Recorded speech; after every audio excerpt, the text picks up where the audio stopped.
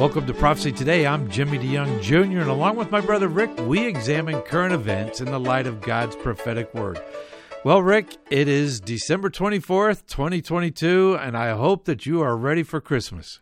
We are getting closer to being ready. We've been all week long observing Christmas traditions, and it's definitely feeling like Christmas is here. We don't have much time left, but we are definitely getting ready for Christmas. Well, we love this time of the year. This is a great time of the year where we remember Christmas, the reason for the season.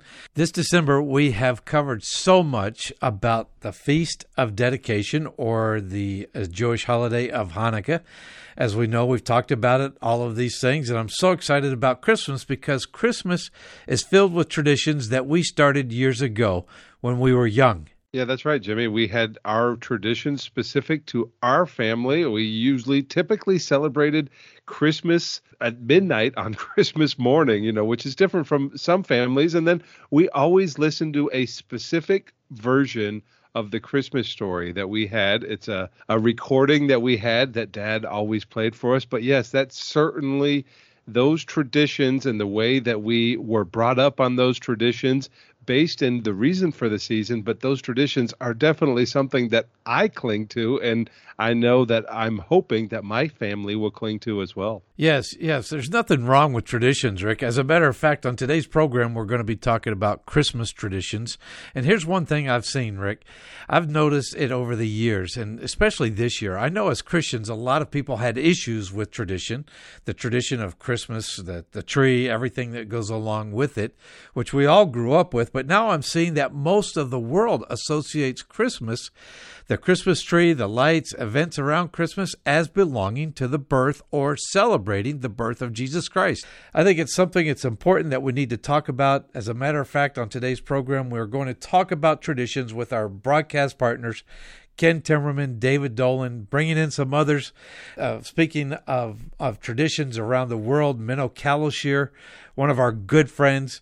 And then, of course, we're going to go to Daniel Pekovsky. Daniel Pekovsky, he's a missionary in Nikšić, Montenegro, and he's going to talk about how they not only celebrate Christmas there in Montenegro, but how they use Christmas to reach those and to share the gospel to those in that part of the world. And that's so important as we look at Christmas, we look at these traditions, and I agree with you, Jimmy. Some people do try to push Christ out of Christmas, but that's certainly not what we want. What we want to do is focus on that time, that most important event in all of history, the arrival of Christ to this world. And as a matter of fact, only 168 verses in the Bible, 4 chapters, Matthew 1 and 2, Luke 1 and 2, pertain to the most important event in history, the birth of Jesus Christ. So we're going to take a look at that today, along with our Legacy series, Dr. Jimmy DeYoung, as he wraps up the Christmas story and his teaching as what we teach when we're in the fields, the shepherd's fields in Israel, outside of the city of Bethlehem. We'll be looking forward to all of that.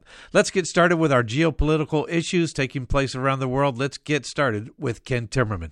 Ken Timmerman joins us today. He is an author and an analyst. You can find out more about him by going to kentimmerman.com, but he's our expert on geopolitical affairs, and he joins us on this Christmas Eve to talk about what's going on in the world. Ken, thank you for joining us today. Thank you, Rick. It's a blessing, and we will have family around us in just a couple of hours.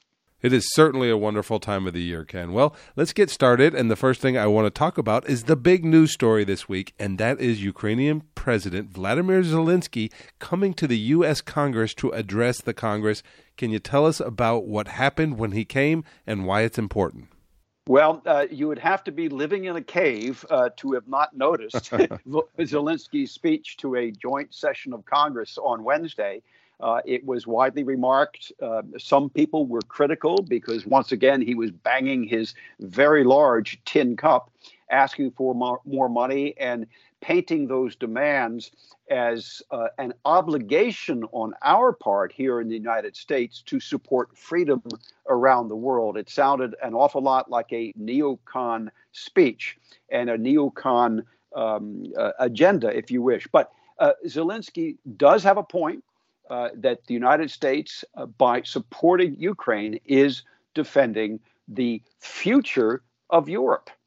What kind of Europe are we going to be looking at in 10 or 15 years? Are we going to be looking at one that is constantly under threat of Russian domination or Russian invasion?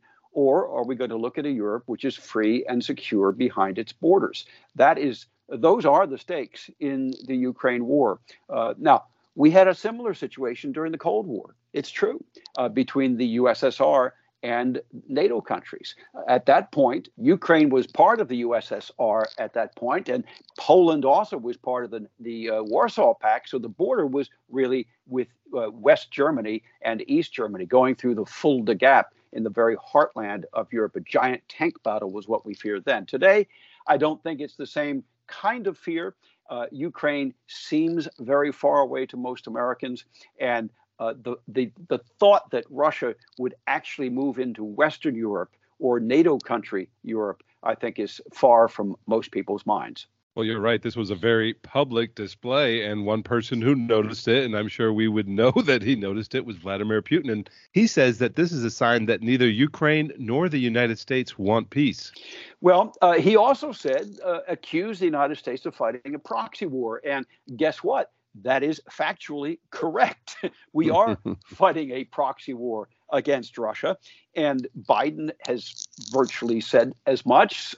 All of the Democrats in Congress have said as much, and many Republicans are saying that as well. Think a little bit, if you wish, of the war in Vietnam, Rick. In Vietnam, the United States was directly engaged with the South Vietnamese government fighting North Vietnam and the Viet Cong. But who was behind North Vietnam and the Viet Cong? It was the Soviet Union. In Afghanistan, it was the reverse. Russia was fighting on the ground in Afghanistan, backing a pseudo government, a government that they had installed, and we were supporting the Mujahideen. Now, when you're fighting a proxy war, there is an amount of plausible deniability in your weapon supplies. The U.S. Really waited for years until, I believe it was 1986, to supply Stingers to the Afghan Mujahideen because they did not want to give the Soviet Union the ability to say, hey, you are fighting a proxy war. You're fighting against us. Stop it. Here in Ukraine, we don't seem to be as concerned with that plausible deniability. We have Congress openly authorizing the funds. These are not secret CIA funds as they were during the Afghan war in the 80s. These are openly appropriated by Congress. And the real concern, I think, from some Republicans in Congress, is not so much the money that we're giving them, but the accountability. Marjorie Taylor Greene, for example, is asking for an audit of the funds that are being spent to defend Ukraine. And she's not wrong to do that. Of course, we should have an audit. We should know where the money is going. But another thing I think important for our listeners to understand is that we're not just dumping money down a black hole. The overwhelming majority of the money being spent by Congress to buy weapons for Ukraine is going where? To Lockheed Martin, Raytheon, Northrop Grumman, and U.S. defense contractors. So it is actually staying here in the United States, creating jobs at those defense manufacturing plants, and helping to keep our defense industrial base alive. Well, Ken, you touched on something there, and I would like to get you to kind of expound on that. But we are in no way supporters of Vladimir Putin. He is a brutal dictator. He's an immoral man, and this war is not a just war in Ukraine. However, I am worried about the amount of aid that we are sending to Ukraine. Maybe what we've done so far has been okay, but what are we going to do in the future? That's what I'm a little concerned about.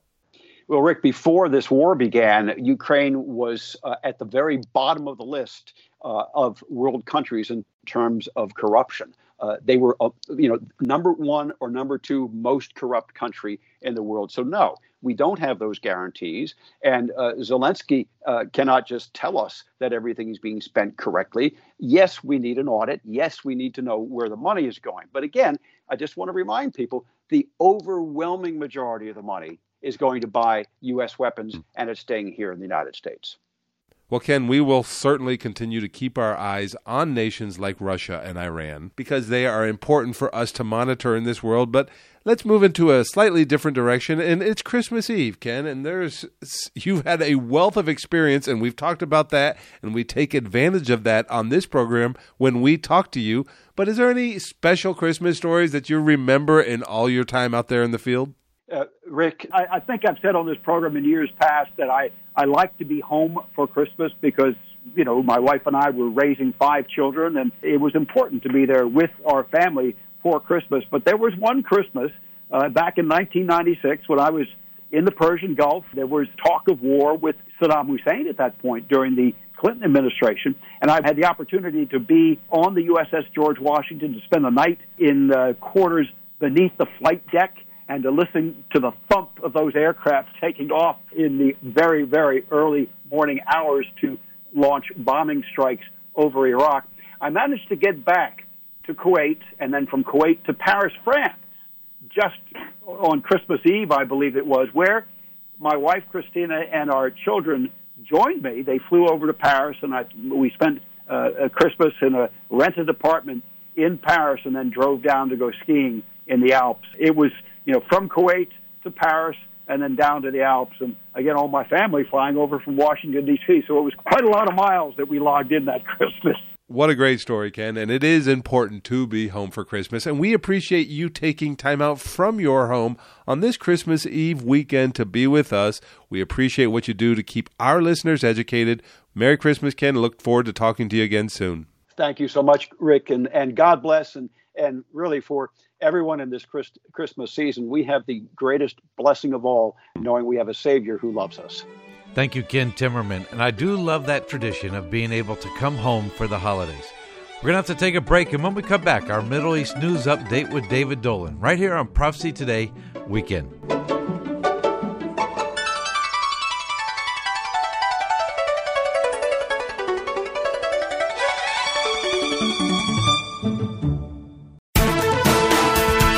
I'm Ruth Kramer with Mission Network News. World leaders meeting in Paris pledged over $1 billion to help Ukrainians survive the winter.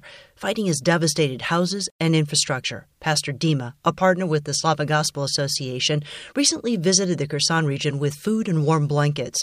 Eric Mock says as they distribute aid through local churches, people are showing interest in the story of Jesus, so pray that many would be drawn to his love. And as you gather with family and friends for Christmas this year, think about Haiti. On Christmas Day, For Haiti with Love brings about 500 kids together for a party. Because of the poverty levels, most of the kids they invite wouldn't normally celebrate Christmas, so it doesn't interfere with family celebrations. For Haiti with Love feeds everyone. They also take the opportunity to talk about the birth of Jesus. Pray many of these kids will experience God's love through the celebration, and find your place in the story at missionnews.org. Mission Network News is a service of One Way Ministries. I'm Ruth Kramer. The book of Revelation is God's final word to man and the timeline of the last days revealed to the Christians. This symbolism-filled example of apocalyptic literature can be difficult to understand, especially when simply reading it from beginning to end. Dr. Jimmy DeYoung's latest book, Revelation, A Chronology, takes a walk through the prophetic book of Revelation in the order that the events will take place, chronologically, sharing insights into its true meaning and doing so in an easy-to-understand and practical way.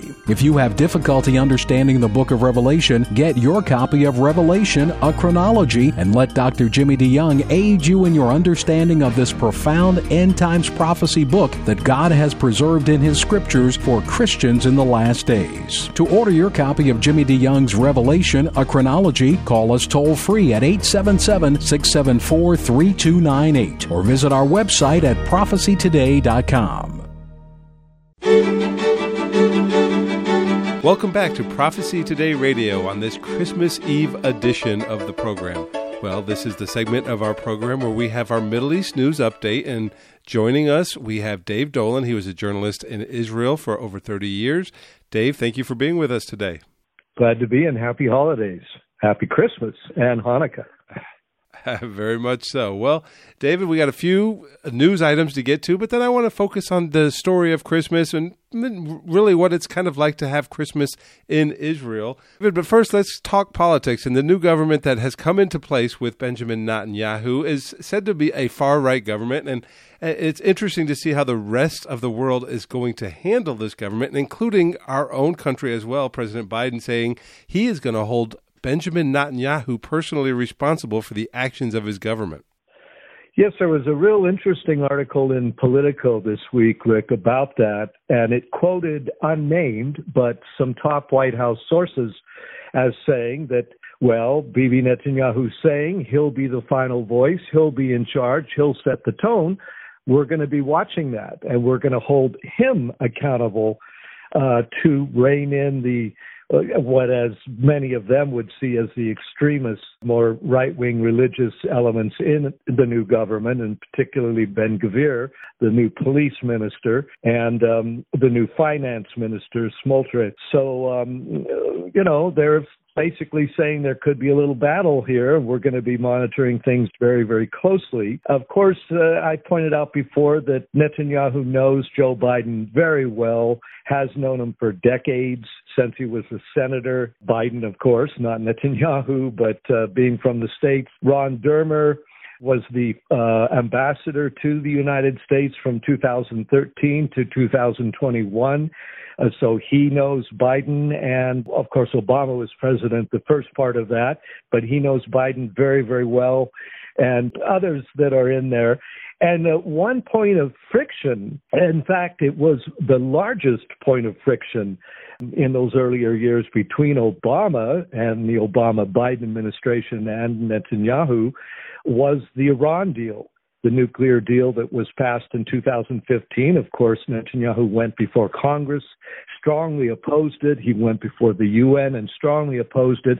That made Obama very, very angry, and presumably Biden too.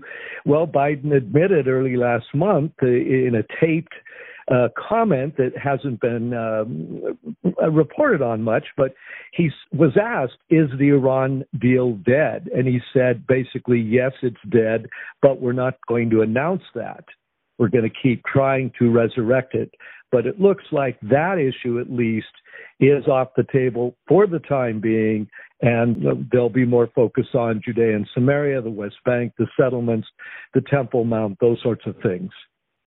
Well, we closely watch the Temple Mount here on this program, and as we are looking at the Temple Mount, both sides, the supposed right wing, feel like Israel has a right to have a presence on the Temple Mount, and of course Hamas and Fatah, the Palestinian factions in Israel, and really basically the whole Muslim world, is using this as a rallying cry. I think this is where the battleground is going to be with this new administration, which fits right in prophetically. But what do you think about this scenario?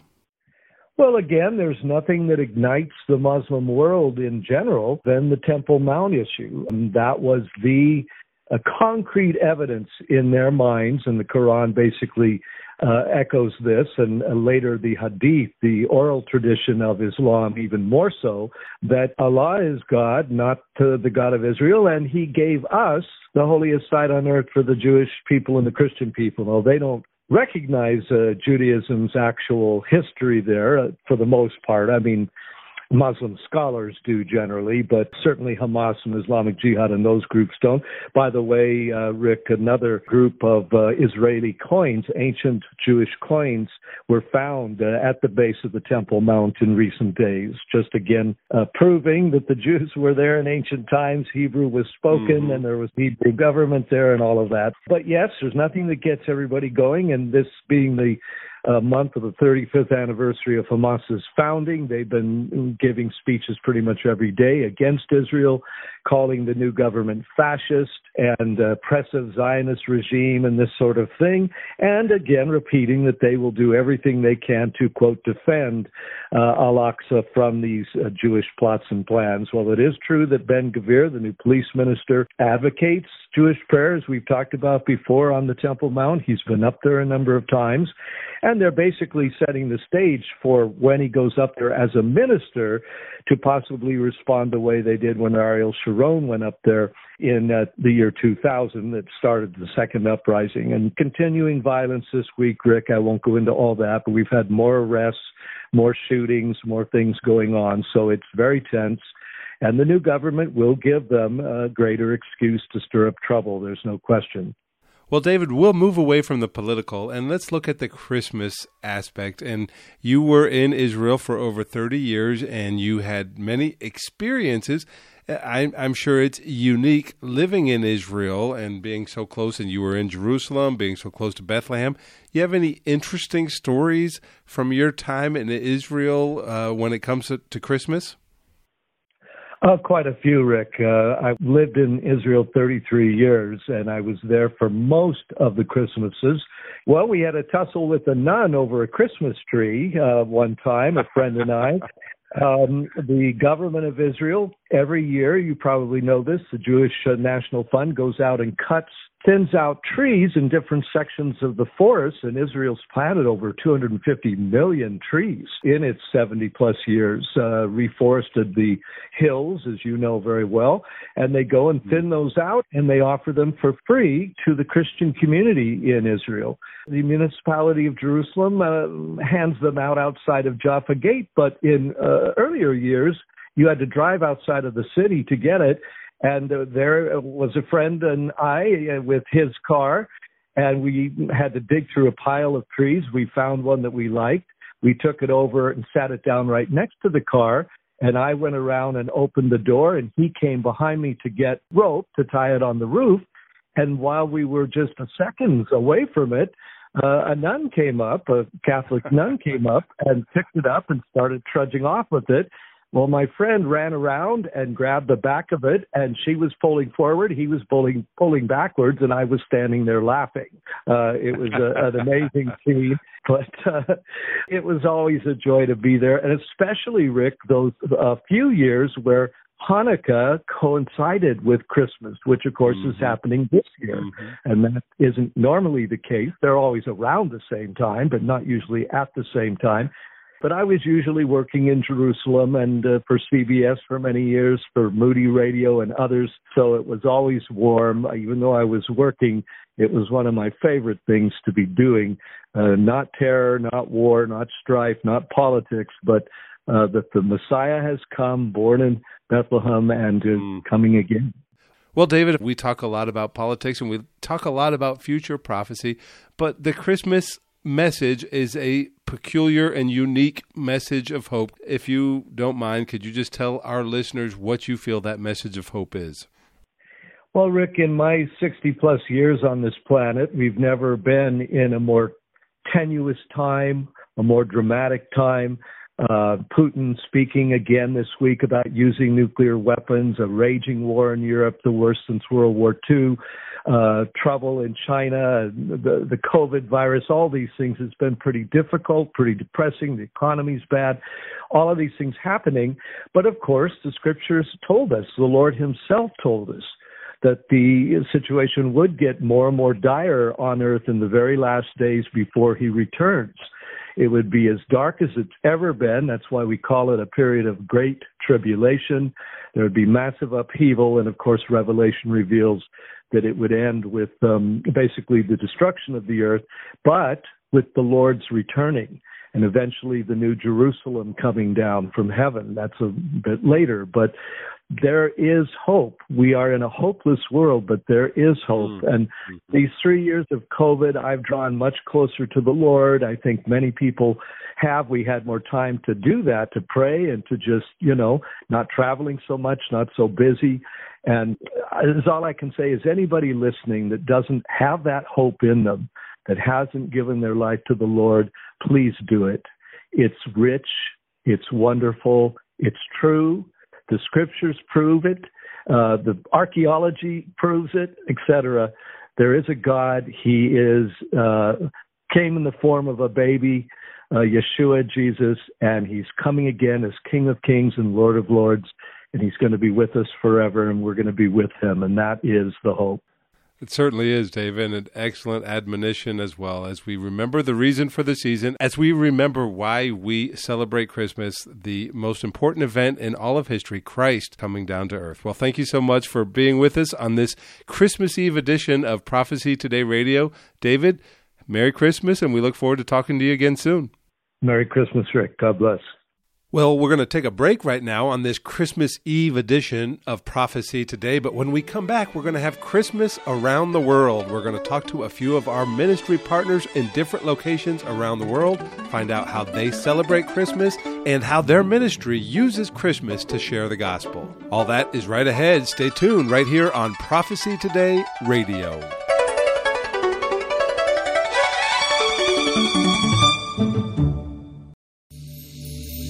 Have you always wanted to visit the land of Israel? Imagine what it would be like to walk in the footsteps of Jesus. With Joshua Travel, you can visit Israel past, present, and prophetic. The Bible will come alive as you see places like the Shepherd's Field where our Lord was born, Caesarea Philippi, Cana of Galilee, Capernaum, the Garden of Gethsemane, and the Garden Tomb. You'll even experience an exciting boat ride on the Sea of Galilee. You'll visit each site with Bible in hand as we take the time to not just visit the sites, but to help you understand their importance to our biblical heritage and to our prophetic future. We will place special emphasis on the eternal city of Jerusalem, the most important city in the world, and the place from where Jesus will rule and reign one day. Call Joshua Travel today at 423-821-3635 to find out more about this trip of a lifetime, or you can visit us online at joshuatravel.com. Welcome back to Prophecy Today. I'm Jimmy DeYoung Jr. Along with Rick, we examine current events in the light of God's prophetic word. That was a great interview with David Dolan, and I remember when I was 24 years old, one of the most impactful memories that I have that I've carried with me my whole life was being in Bethlehem at the Church of the Nativity, reporting on it back to the United States. And this was before the time of the internet, cable TV. I had to go and record it, or I called in and we recorded from one of our friends there in Bethlehem Bible College. And it's just something that has stuck with me all these years, an impactful moment and time being there in the Church of Nativity. But we would later on teach at the Shepherd's Field, teaching some of the things that we had learned while working there in the land, teaching about the memories of the traditional playing of the dramatization of the account of the Christmas story, which later became a DVD with Radio Bible Class, Day of Discovery, and many people have watched it over the years, Migdal Adar. But what are your earliest memories of traditions that you still carry on today? Well, I definitely remember that series, Jimmy. It was records, vinyl records that our dad used to play for us, and it was a kind of a dramatization of the birth of Jesus Christ. And the shepherd boys and Herod and the kings. It was definitely something I remember. Now, as a child, I would think, boy, this is going on so long. It's taking forever. I want to get to opening the presents. But, of course, we always listened to that dramatization, and then Dad would read the passage from Luke. And, we focused on that. As a child, you're so excited about Christmas, and you're so excited about the presents. But, as you continue on, I'm doing the same for my kids. Of course, I'm watching an animated version of that same thing. We don't have that vinyl record doesn't work anymore. We don't have a player in our house for it, but we do watch an animated version of the birth of Jesus Christ. And the whole thing is about traditionally focusing on the birth of Jesus Christ and then letting our kids be excited for the moment and realizing what Christmas is all about. Well, that's exactly why we are talking about traditions today, because I think traditions are important to helping us later on in life, in our families. Going to church, the tradition of singing and reading the Bible, memorizing verses, and at Christmas time, retelling the story of Christ's birth. I remember that LP, that record, that vinyl that we would listen to, but I remember the actors acting it out, and I would close my eyes And I would think about being in those fields and the little shepherd boy as he gave his staff to the little baby Jesus and had to lean on the staff of one of those other shepherds, which we found out those were priestly shepherds. Well, one of the men that had an impact on our lives and the life with my father, they both impacted one another, is Menno Kalashir. Menno, a pastor in Jerusalem. He's on the program today with us. Menno Kalashir joins us today. He is a Friends of Israel missionary. He is a pastor in the city of Jerusalem, and he is a longtime friend of the families. Menno, thank you for joining us on this Christmas Around the World as we look at different spots. Can you tell me, where are you right now and what are you doing? I hope you will believe me. I'm in the middle of a youth camp, Hanukkah Christmas youth camp, in front of the mountains of Moab, just in front of the Dead Sea, a mile from us, even less, about half a mile from us, is the caves of Qumran, where the scriptures were found in 1947. So what can be better than that? So you wonder, what am I doing in a youth camp? Now listen, I came in a stage in my life, I'm 60 years old, and all the life is raising up new leadership in the church. And my son is one of the deacons. He came to my office and said, Dad, I need help with the youth camp. I said, of course, I'll help. He said, Dad, I need a cook and a driver. And that's exactly what I am right now. So after this, I'm running to turn on the generator that will have light and electricity in the desert and start to cook dinner.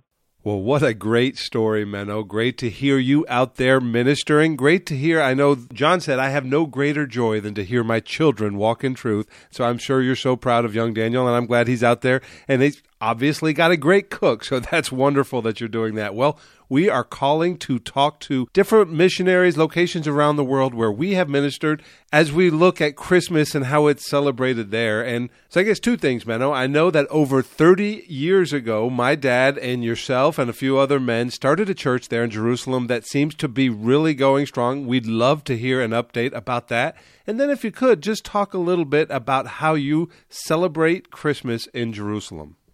Well, first, I'm sure that your father would really jump out of his seat now in heaven to know that a year ago we started a new church. There is a fruit to raising up new leadership, and one of them, Tibi, is now leading the new church that we planted in Mevaseret Zion outside Jerusalem. A group of 50 people from our church who anyway came from the west toward Jerusalem are there in that church, and we are praising God for that. We purchased a new place for them. We still give the salary to Tibi until they will say, we don't need it anymore. We are debt-free. Through the corona, through the COVID, God really shined his face upon us. I'm really shivering when I say that, what God has done for us. It's humbling. So we are so happy. We continue to raise up new leadership, and I said a few new deacons, and all of them have the potential in the near future to be elders. All of them are preaching in the church. It's simply a joy. I'm teaching right now about 25% of the Saturdays of the services. They are doing the rest, and I'm sitting in the front and give feedback, directions. God is good all the time. We are humbled by what God is doing. So that's concerning the church. We're really thanking God for what he has done. Concerning Christmas, Hanukkah, how do we celebrate it? Well, this year it basically comes on the same day. So in the church, this coming Saturday on the 24th, the church service will be dedicated, of course, for this. So what do? We teach about Messianic prophecies, and I'll do a special lesson, and after that we do a potluck. So all day will be in the church, literally, God's day. And what am I going to teach? Listen, we are going to teach why Jesus entered into the temple in John chapter 10 in the Feast of Hanukkah. Why would Jesus legitimate something like that? This Hanukkah. Is there any Hanukkah in the plan of God in being Christian? Well, the issue is as follows. what is Hanukkah originally? In the time of Antiochus Epiphanes, the years 171 to 165 BC, we know that the Maccabees, the Hashmonaim, during that time, the Jews, overcame the Greek. And they took back the temple, cleaned the temple, purified the temple for the service of God, and they finished to do that on the 25th of December, 25th of Kislev, similar to 25th of December. And that was 2 months after the Feast of Tabernacles. So in the book 1st and 2nd Maccabees, which are historical books, very important one, it said that they celebrated this Hanukkah, Feast of Dedication, for 8 days because they could not celebrate the Feast of Tabernacles. That's why it is 8 days, not because a miracle of oil or whatever. God can do miracles, everyone knows. But that is not the issue. That is what is written. So basically, Hanukkah is second tabernacle because the first one was not celebrated well. In the same way, Jesus in the Gospel of John, chapter 7, enters to the temple in the Feast of Tabernacle, the last day of the feast, and tell the people, anyone who will come to me, streams of living water will come out of him. And people basically kicked him out. In chapter 8, he tells them, I'm the light of the world. Abraham have seen my day. And they tell me, who are you? In chapter 9, he healed a blind person. He gave light. And now in chapter 10, he enters into the temple, basically telling them, you didn't believe my words, now you see my deeds. Now you have an opportunity to truly celebrate Tabernacle in the right way. I give you a second chance. Will you take it? They did not. Therefore, we have seen the exile and we have seen all the nightmares of the last 2,000 years. And my question to the church and to everyone who hears it, please do not reject Jesus. God's grace gives us so many opportunities, but even God sometimes puts a limit. Enough is enough. Will you call him today? Will it be a Christmas where Jesus is inscribed on your heart? Don't delay it for next year. Tomorrow is not yours. Well, amen to that. What an excellent preview of your Christmas message that you're going to do there in Jerusalem this coming Shabbat, tying Hanukkah in as we look at Hanukkah and what that means and represents to the Jewish people, but also Christmas as well. And, of course, the most important event in all of history, the arrival and eventual death, burial, and resurrection of Jesus Christ. Well, Menno, thank you so much for being on the program today. We appreciate the ministry there. We count you, your wife Anat, all of your family. They are extended family from the DeYoung family. I speak for Jimmy and my mom and my late father, Dr. DeYoung, as well. We love your family and we love what you're doing there. Couldn't be prouder of what the Lord is doing there through you. Shalom there in Israel, and we look forward to talking to you again soon. Thank you. A big hug from Israel. Menno, you're something else. A big hug from Israel. We'll give a big hug to your whole family and to the church there in Israel. And I remember back in the day when Menno and I used to go up to the Sea of Galilee, to the YMCA, stay there with the youth of the church. Menno would teach, and I would corral all the youth, but I watched him teach and his serving spirit as he gave to the people of the church. What a great time to be there. I'm so happy. And folks, that was unique. Menno, right there on the Dead Sea, right there with the mountains of Moab across the Dead Sea. He's there at real close to Qumran and Gedi, that area where David, where they'll probably go hiking. And what a neat treat to be there, Rick. It was so great to see Menno. It certainly was, Jimmy, and so many great memories of the church in Jerusalem and Menno and his family. It's like our extended family, isn't it? It sure was, Rick. Remember to pray for the church in Jerusalem and pray for them as they are evangelizing in and around Jerusalem and now spreading out to the whole country. Well, we have another friend that we love to talk to. He's a great missionary friend. I was with my family this last summer with him in Montenegro. Well, Jimmy, I've got on the phone right now a good friend of both yours and mine, Daniel Petkovsky. He's a missionary in Nikšić, Montenegro. Daniel, thank you for joining us today. Rick, thank you for a call, and it's always a pleasure to talk with you guys. Now, Daniel, I know that you are originally born in Serbia, but you are now a missionary in Montenegro. How did that happen? Yes, it happened a long time ago. During my studies, I was involved in a Christian student group, and we were going to Montenegro because we heard back in those days, in 2008, we heard that there are only 3 evangelical churches in Montenegro, and I just couldn't believe there was like at least 5 or 6 churches in my hometown. So when I heard that there's 3 churches in a whole country, I was like, hey, can I join on this short mission trip? And then God had a plan for me. Then I found my wife here, and then I stayed. It's amazing how that works. And you do have a wonderful wife and a wonderful family as well, 3 young girls. Well, I know that, as you said in your intro there, that the need in Montenegro is great. There is not a large Christian presence. Now, there is a large religious presence, Eastern Orthodox or Orthodox, very much a religion, but not a relationship. And what we're doing is we're kind of talking to a few different missionaries that we work with. And how are you using Christmas there in Montenegro right now to talk more about a relationship with Jesus Christ and point people towards Jesus Christ? Yes, but correct. As you said, there's a big religious presence. So I'm trying to look at rather on a positive side. At least religion or Christianity has some authority generally. So I try to connect with people on a common ground. People do celebrate Christmas.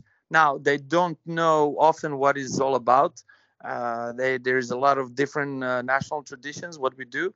And it's often Christmas is related with national identity, not really with the relationship with Christ. But I try to use Christmas to point them to a real Orthodox way of why do we celebrate Christmas. So I'm usually using terminology like Orthodox Christianity in the real meaning of that word. What does it make somebody being a Christian? And it's actually a relationship with Christ. Pointing people to the Bible, point them to look at the scripture, see who Jesus is, why he was born, what was his mission, and what was he trying to fulfill on this planet Earth. So in everyday conversation, in visiting with people, Christmas is a time when people invite you to their homes and you're going for lunches or dinners. I usually try to use this opportunity to speak with people about Christmas and about Jesus. Well, I think that's excellent advice as well, because like you said, many people do celebrate the season. They celebrate the traditions. This is a chance that you could explain to them why we celebrate and why that most important event of Christ coming to this earth to die for our sins, why we celebrate that at this time of Christmas. Well, if you could just tell me a little bit, maybe a flavor of what it's like Christmas in Montenegro. Is it, you're from Serbia, but you've been in Montenegro for quite some time now. Any traditions, anything special that you do there necessarily? We do have our own Christmas tree, and we do celebrate Christmas by the Orthodox, Eastern Orthodox tradition. People celebrate Christmas on 7th of January before the calendar changed. So people do celebrate on those days, and usually they would cut the tree from the forest. Now, there is a lot of also like a pagan superstitious tradition involved in that. And people sometimes think Christmas is all about that, like bringing this special oak tree in your house, throwing around your house some seeds that year will be fruitful and things like that. So there's a lot of, I usually like to point people like, do we find this in the Bible? Or do we find Jesus in the Bible? So often people think that Christmas is about that Christmas tree or different traditions or a meal that we prepare that day. But I try to connect them to Jesus and saying, no, he was born to fulfill the mission, to die for us, to reconcile us with Father, so we can have a real relationship with him, that we don't need anybody, any mediator between us and God, that He is the only one. So usually that's basically what we're using this season, where we're trying to connect with people and we're trying to use Christmas as a common ground and speak with people. And what does a Christmas mean for them? We sometimes go on the street and interview people and have conversations with them.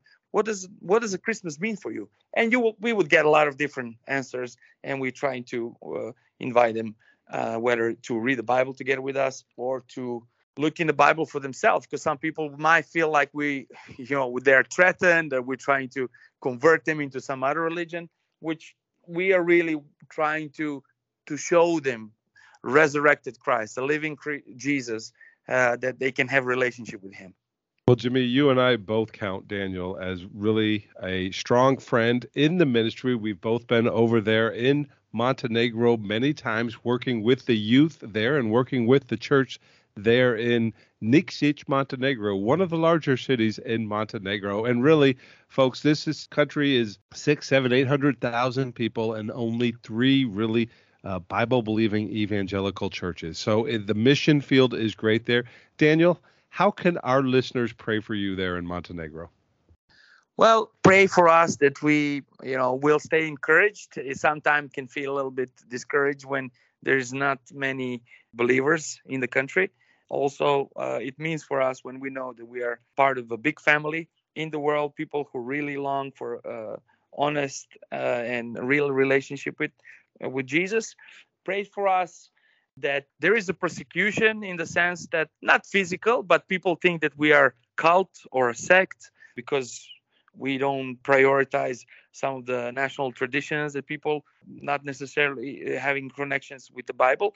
So pray for us. We have cases where people been unfriendly to us and saying like, okay, I don't want you to do anything with me or to have anything with my family and things like that. They would consider us as some kind of a threat. So we're trying to be friendly. So thank you for those kind of prayers. It would mean a lot for us.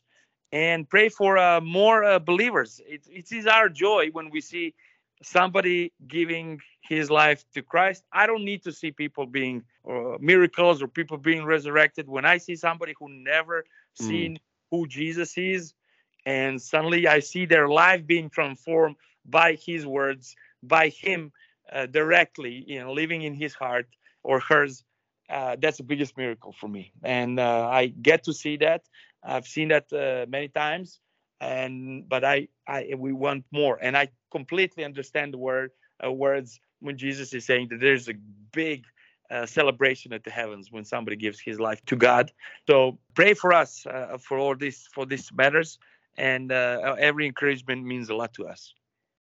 Amen. Excellent answer. Well, Daniel, we appreciate what you're doing there in Montenegro. Folks, if you go to our website, prophecytoday.com, we will link to the work that they have there. And if you would like to contribute or be a part of their ministry there, you can find a way to do that. Well, Daniel, Merry Christmas to you and your family and the church there in Montenegro. Look forward to talking to you again in the future. Thank you. Merry Christmas to you guys, and God bless you. Well, we do love talking to our friends around the world, and Daniel in Montenegro. I remember when we were there this last summer, speaking with him about what's taking place, his ministry to the people of Montenegro, where there's only a 0.0003% of the people are believers, and he's got a big task ahead of him. Well, we're speaking about traditions today, and wanted to get with my good friend R.C. Merle. R.C., welcome to the program again. Thank you, Jimmy, for having me back on a Christmas broadcast. Yes, special broadcast, and it's great to be with you. We're not going to catch up today on the digital banking system or the CBDCs. CBDCs, that's right, central banking digital currency. But we'll catch up on that soon enough because there are some important things to talk about. But what I did want to talk to you about today, RC, are traditions, Christmas traditions that we do as believers. And tell me some things about your Christmas traditions. Yeah, Jimmy, when our sons were young, our Cuban-Italian Christmas family tradition was a big table with at least 14, maybe 20 people celebrating Christmas Eve. or as the Cubans call it, Noche Buena, Spanish for good night. Before dinner, we would ask the children to recite Bible verses about the birth of Jesus. And then we would have wonderful traditional Cuban dishes. And every few years, we'd switch and have an Italian Christmas Eve with plenty of pasta, sausage, chicken, and meatballs. You know, Jimmy, over the year, we lost our grandparents. 2 of our sons got transferred in their jobs. The family got split apart. So each year now, my wife and I travel as often as we can to share the birth of the Savior with one of them. And you know, Jimmy, we started a tradition on our blog in 2011 that continues today, and a lot of it has to do with your dad. In 2011, my wife and I attended the pre-trib Rapture Conference in Dallas, and that was the first time I met your dad and your mom. At that conference, we heard the story of Migdal-Eder, the place of the birth of the Christ child. And from then on, my wife posted every Christmas Eve, often with a video of your dad telling the story. So what amazes us that Migdal-Eder, the Tower of the Flock, is our most viewed post throughout the whole year. In fact, readers will use our search engine beginning a few months before Christmas to read the biblical account. You know, on Christmas Day, I like to post the Magi leave for Bethlehem, which is a story I share with friends and families throughout the whole year. Sometimes, Jimmy, I like to ask them a question. Why do you suppose the wise men brought myrrh, which is embalming fluid, to the birth of Jesus? Typically, I get a blank stare, and they say, gee, I really don't know. and then, Jimmy, it's a great opening to share the Christmas story based on Daniel 2, where the wise men make their first appearance in Scripture. Well, R.C., tell us, why did they bring myrrh? Okay. I thought you'd never ask. In Daniel 2, we find the wise men, stargazers, under the threat of death for not being able to know and interpret Nebuchadnezzar's dream. So Daniel asked the king's steward to petition the king for time to pray to God to know the dream and its interpretation. So when Daniel did so, the king praised him with great wealth. And in Daniel 2:48, the king gave Daniel charge over those wise men. And I want to read the verse. It says, then the king promoted Daniel and gave him many gifts. There comes the gold and possibly spices. And he made him ruler over the whole province of Babylon and the chief administrator over all the wise men of Babylon. So, Jimmy, these wise men or stargazers became Daniel's grateful students.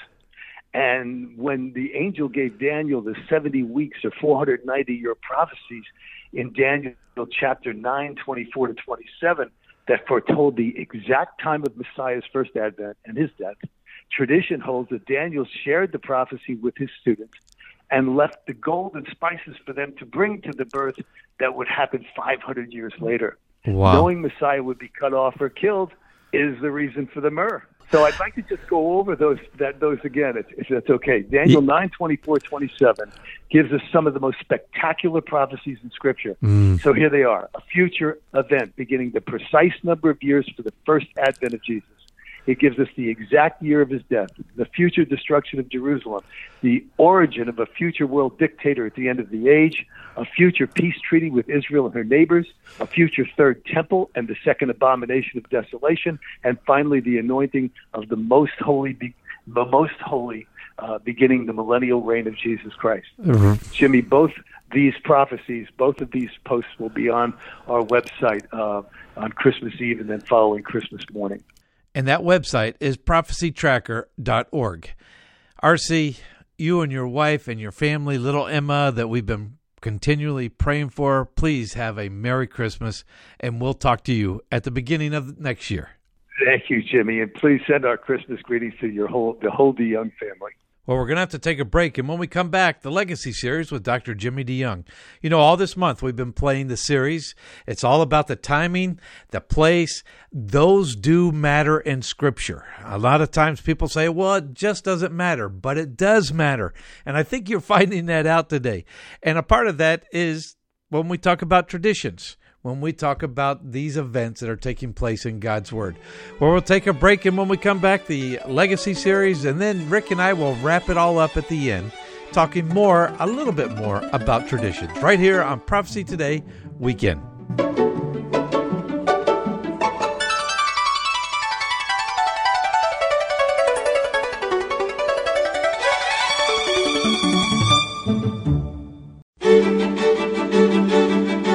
Welcome back to Prophecy Today. I'm Jimmy DeYoung Jr., and along with my brother Rick, we have been examining current events in the light of God's prophetic word. Rick, this is a very important time of the year for ministries. You know, it really doesn't matter because we're going to continue to do this program. We feel like this is what God has called us to do, to edify and educate the body of Christ. But there are ways that others can help ministries, and there's a way that you can help our ministry. That's right, Jimmy. We are committed to sharing the good news of God's prophetic word.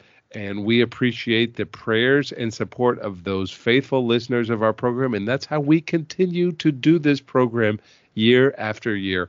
If you would, and if you would prayerfully support our ministry, you can go to prophecytoday.com.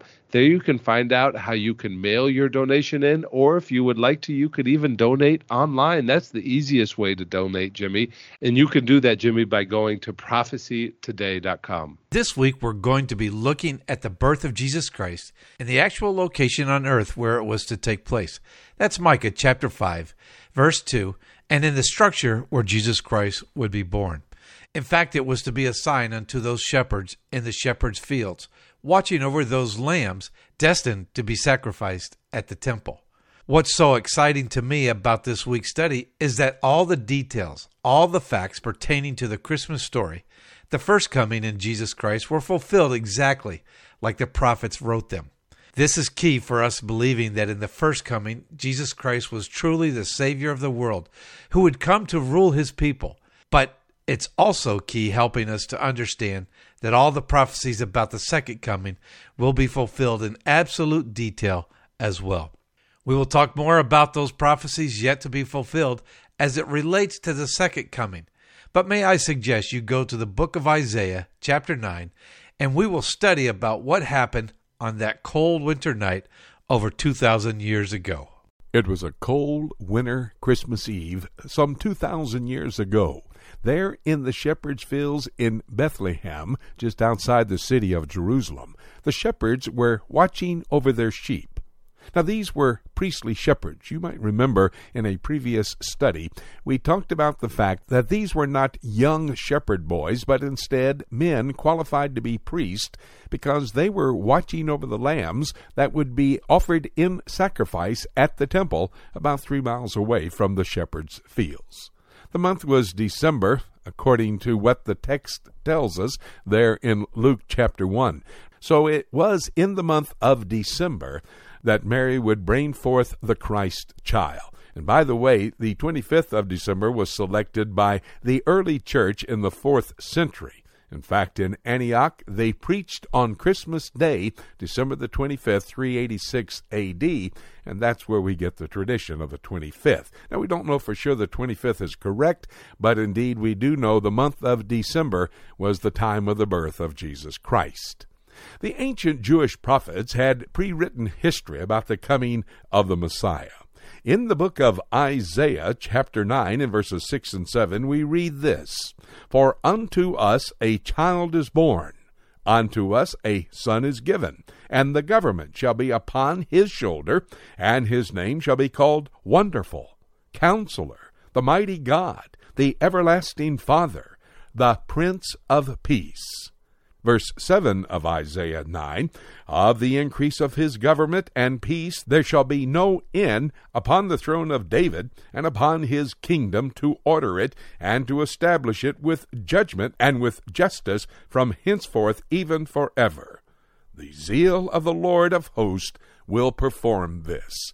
And so the prophets told us, Isaiah in particular there, looking to the birth of a son, Jesus Christ. In fact, that birth would be a miraculous birth. Isaiah also mentioned in chapter 7 and verse 14, "Therefore the Lord himself shall give you a sign.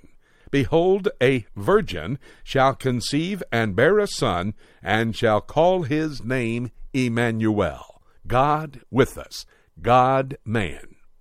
Over in Micah chapter 5 and verse 2, as we think about all of the prophecies pertaining to the first coming of Jesus Christ, we find out that the Christ child, the Messiah, had to be born in a particular location. In Micah 5:2 it says, But thou, Bethlehem Ephratah, though thou be little among the thousands of Judah, yet out of thee shall he come forth unto me, that is to be the ruler of Israel, whose going forth hath been from old and from everlasting.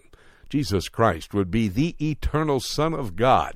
He never had a beginning. He will not have an ending. From eternity past through eternity future, the Messiah, Jesus Christ, comes to earth to take on the form of man, so he could be the way that we would have access into the heavens, into the presence of his Father God. By the way, it says that he had to be born in Bethlehem Ephratah. Now that's quite interesting. Not Bethlehem Zebulun. In the time of the birth of Jesus Christ, there were 2 Bethlehems in Israel. Bethlehem Zebulun was about 25 miles south of the city of Nazareth, where Mary and Joseph lived. Now, it would have been much easier with Mary if she had been able simply to ride the donkey for that 25 miles. But instead, she had to ride it for 97 miles, coming from Nazareth all the way to Bethlehem Ephratah, which is just south of the city of Jerusalem. Do you ever stop to think about the fact that if he had been born any other place other than Bethlehem Ephratah, he would not have been the Messiah? The Bible gives us absolute detail about the birth of Jesus Christ. And these facts and details surrounding the first coming of Jesus Christ, the Christmas story, had to be fulfilled in absolute detail as well. Let's go back just for a few moments to Luke chapter 2. Luke chapter 2 is one of 4 chapters that deals with the birth of Jesus Christ.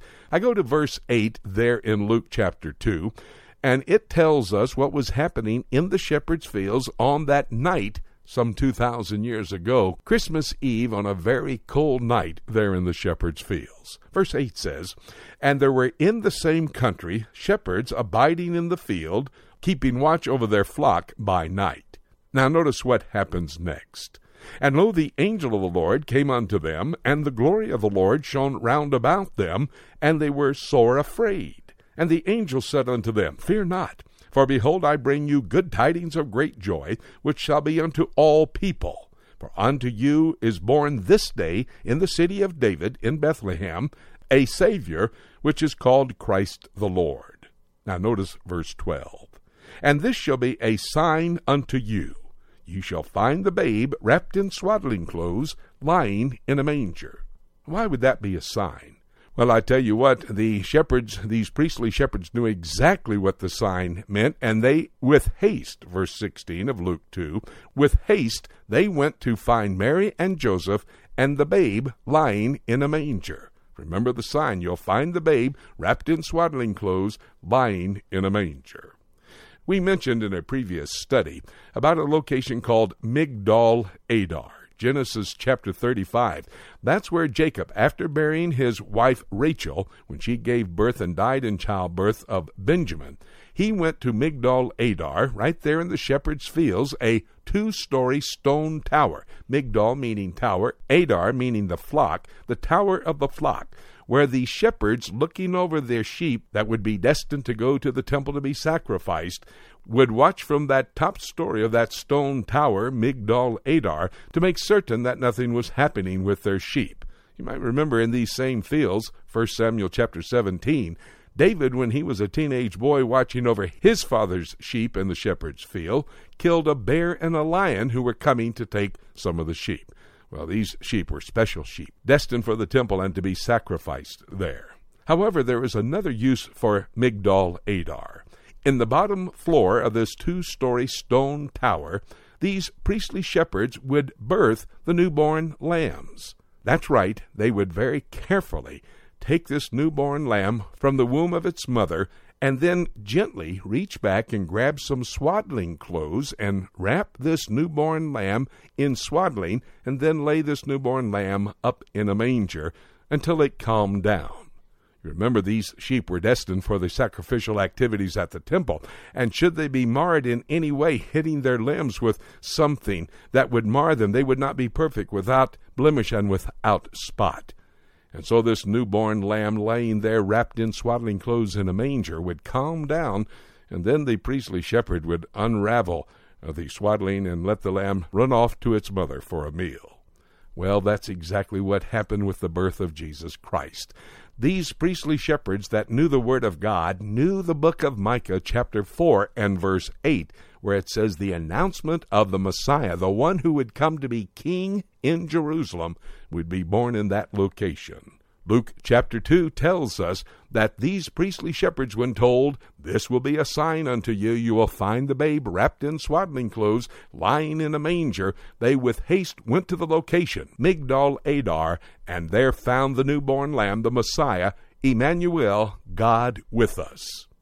What's so amazing to me is that all the prophecies in God's Word that relate to the birth of Jesus Christ were fulfilled in absolute detail. That's the test that was given. Remember, God told Moses, Deuteronomy chapter 18, "If someone is speaking for me, the prophet will give you the details and they will be fulfilled in absolute detail." That's exactly what happened with the birth of Jesus Christ. Over 360 different prophecies, and all fulfilled in the person of Jesus Christ. Well, we looked at Micah to find out the exact location. Bethlehem Ephratah, chapter 5 and verse 2. Migdal Adar, the Tower of the Flock, chapter 4 and verse 8. Micah was absolutely perfect on the Christmas story, on the first coming of Jesus Christ. If you have some time later, read the rest of Micah chapter 4. In verses 1 to 17, you'll find out that the Jews will return to the land of Israel in the last days, that there will be peace. All of the world will lay down their military hardware and pick up farming utensils instead, living in a world of peace. Micah 4 also talks about an alignment of nations that will gather to try to destroy the Jewish state of Israel. And in Micah chapter 4, verses 1 and 2, it talks about a temple that will be built in the city of Jerusalem, from which Jesus the Messiah will teach the world, and that's in the kingdom to come. But speaking of the temple, the Bible also talks about a temple in the tribulation period. In the book of Daniel, chapter 9 and verse 27, there will be a temple where the abomination of desolation will take place. Jesus Christ himself confirmed that in Matthew 24:15. 2 Thessalonians 2:4, Paul says that the Antichrist walks into the Holy of Holies and claims to be the Messiah, and that would be the abomination of desolation. And Revelation chapter 11, verse 1, John the Revelator is told to measure the spot for the temple. What I'm talking to you about is every single prophetic detail was fulfilled in the first coming of Jesus Christ. I have just given you a couple of the prophecies that pertain to the second coming of Jesus Christ. But what's so exciting to me at this Christmas time, when we celebrate the first coming, the birth of our wonderful Savior Jesus Christ, we can go forward with the assurance that all additional prophecies pertaining to his second coming will be fulfilled in absolute detail as well. That helps us to understand the authority of God's Word, both in his first coming and in his second coming, which could be fulfilled in the very near future. Bible prophecy does indeed give us the assurance that God's Word is the Word of God. Those prophets, according to the test, Deuteronomy chapter 18, would give a prophecy, and if they were truly speaking for God, each one of those prophecies would be fulfilled exactly like the prophet wrote. Well, for these last couple of weeks, we've studied the facts and the details, the prophecies about the first coming of Jesus Christ. And as we've looked at the Scriptures, we have become very aware of the fact that all of the prophecies were fulfilled exactly like the prophets said they would be. That gives us the assurance, of course, as I've already mentioned, that we can believe all the prophecies pertaining to the second coming of Jesus Christ will be fulfilled as well. And my suggestion would be study not only the prophecies pertaining to the first coming, but look at those prophecies pertaining to the second coming and come to the realization of where we are in God's time for that next appearance of Jesus Christ here on the earth. Thanks, Dad. Folks, this is Jimmy DeYoung Jr., and let me just take this opportunity to wish you and your family a very Merry Christmas and a Happy New Year. I'd also like to thank this radio station for providing the time for this prophecy program to be on the air. We'll take a break, and when we come back, we'll take a look at the book right here on Prophecy Today Weekend.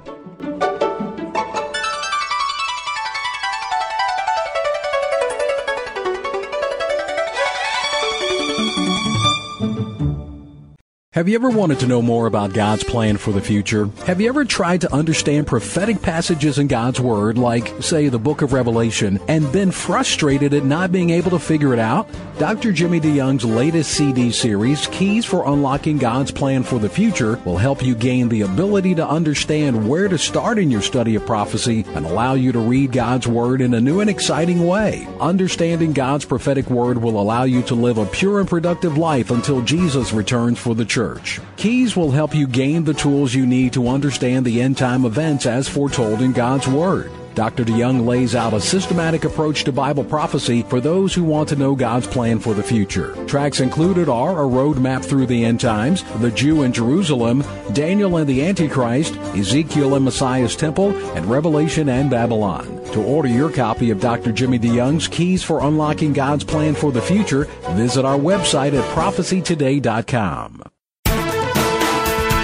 I'm Ruth Kramer with Mission Network News. World leaders meeting in Paris pledged over $1 billion to help Ukrainians survive the winter. Fighting has devastated houses and infrastructure. Pastor Dima, a partner with the Slavic Gospel Association, recently visited the Kherson region with food and warm blankets. Eric Mock says as they distribute aid through local churches, people are showing interest in the story of Jesus. So pray that many would be drawn to his love. And as you gather with family and friends for Christmas this year, think about Haiti. On Christmas Day, For Haiti with Love brings about 500 kids together for a party. Because of the poverty levels, most of the kids they invite wouldn't normally celebrate Christmas, so it doesn't interfere with family celebrations. For Haiti with Love feeds everyone. They also take the opportunity to talk about the birth of Jesus. Pray many of these kids will experience God's love through the celebration, and find your place in the story at missionnews.org. Mission Network News is a service of One Way Ministries. I'm Ruth Kramer. Welcome back to Prophecy Today. I'm Jimmy DeYoung Jr. And along with Rick, we've been examining current events in the light of God's prophetic word. On today's program, we focus more on Christmas traditions, the things that our broadcast partners do, not only as they talk about geopolitical issues or the issues in Israel or the body of Christ in Israel. We even talked about the body of Christ in Europe. Today we focus on traditions, and they're not a bad thing. You know, a lot of times people look at them as bad things, but millions and millions of people over the years have used Christmas traditions to help tell the Christmas story. And the traditions are still very important.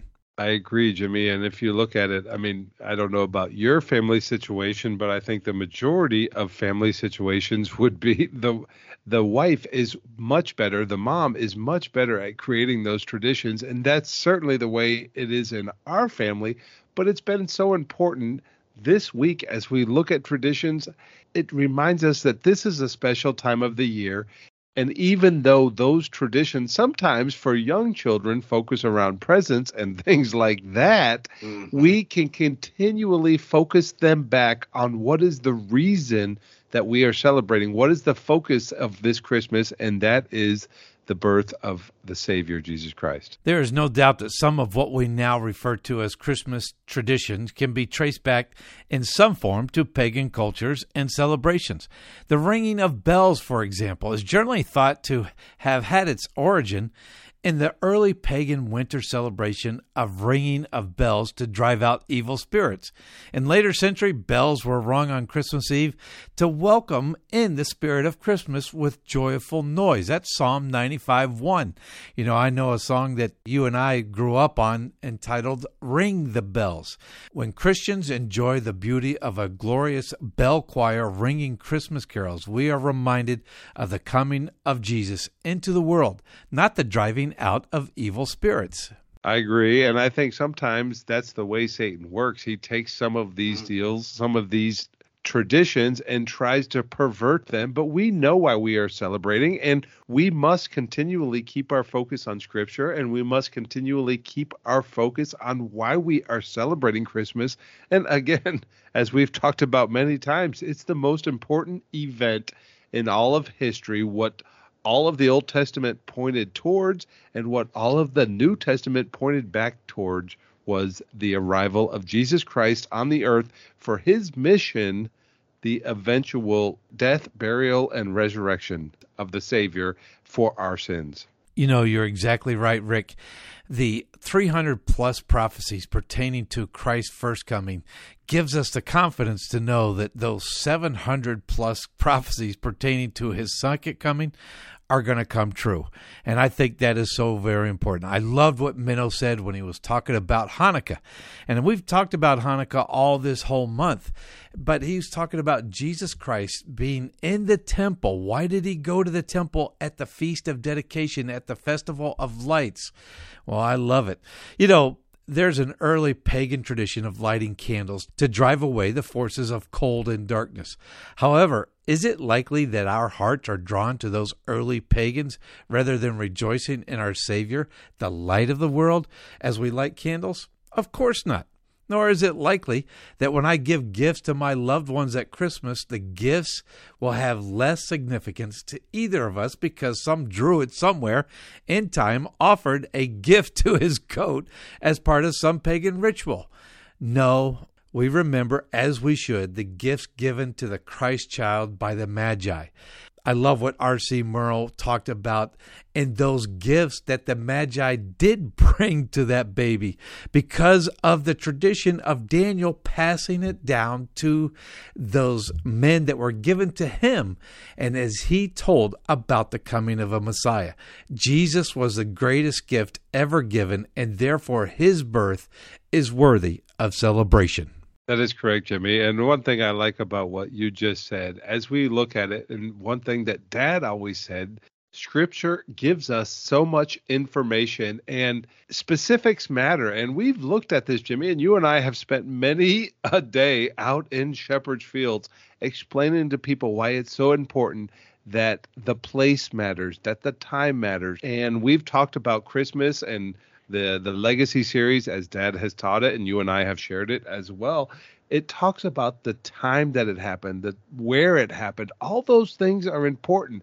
If they weren't important, God wouldn't have put them in the Word there, correct? You're exactly right, Rick. These words were put in the Scripture for a very important purpose. What is important is not the origin of traditions, but their significance to us today as believers in the Son of God. December 25th was not mentioned in the biblical narrative as the day Jesus was born. And as such, we cannot be dogmatic about it one way or the other. But even if the date is completely wrong, there is still the opportunity for thousands of people who wouldn't go to church any other time of the year to go on Christmas Day and to hear the gospel of Christ. I love what our friend Daniel Petkovsky said in Montenegro. He uses this opportunity to share the gospel message, the true meaning of Christmas. If you are fully convinced that you cannot in good conscience observe a particular Christmas tradition, do not observe it. If you are fully convinced that a particular tradition is so steeped in paganism to honor God in any way, by all means, forsake that tradition. At the same time, if you are fully convinced that you can honor and worship God through a particular tradition, honor and worship God. That's Romans 14:5. For Christians, Christmas traditions can be an important part of the celebration of the birth of our Savior, and they remind us of that momentous event that changed the world forever. More importantly, they bring to mind the miracle of the new birth He created in each one of us when He came into our hearts, saved us from our sins, and made us children of God by the shedding of His blood on the cross. It is this amazing truth that enables us to say with the angels, "Glory to God in the highest, and on earth peace, goodwill toward men." That's Luke chapter 2, verse 14. Rick, it's almost time. Christmas is almost here. You better get ready. I wish your family a happy, Merry Christmas. Along with Mom and the rest of our family in Tennessee, I am in San Diego this week with my wife's family celebrating Christmas. I look forward to the traditions that we have always been a part of. Likewise, Jimmy, and I agree with you. By all means, celebrate your traditions. Make this a special time of the year, but don't ever forget what we are celebrating, and that is the birth of Jesus Christ. Merry Christmas, everyone. And with all the information that you received today, hopefully this will help you to keep looking up until Thank you so much for joining us today. This is Jay Johnson inviting you to join us again next week for more of Prophecy Today.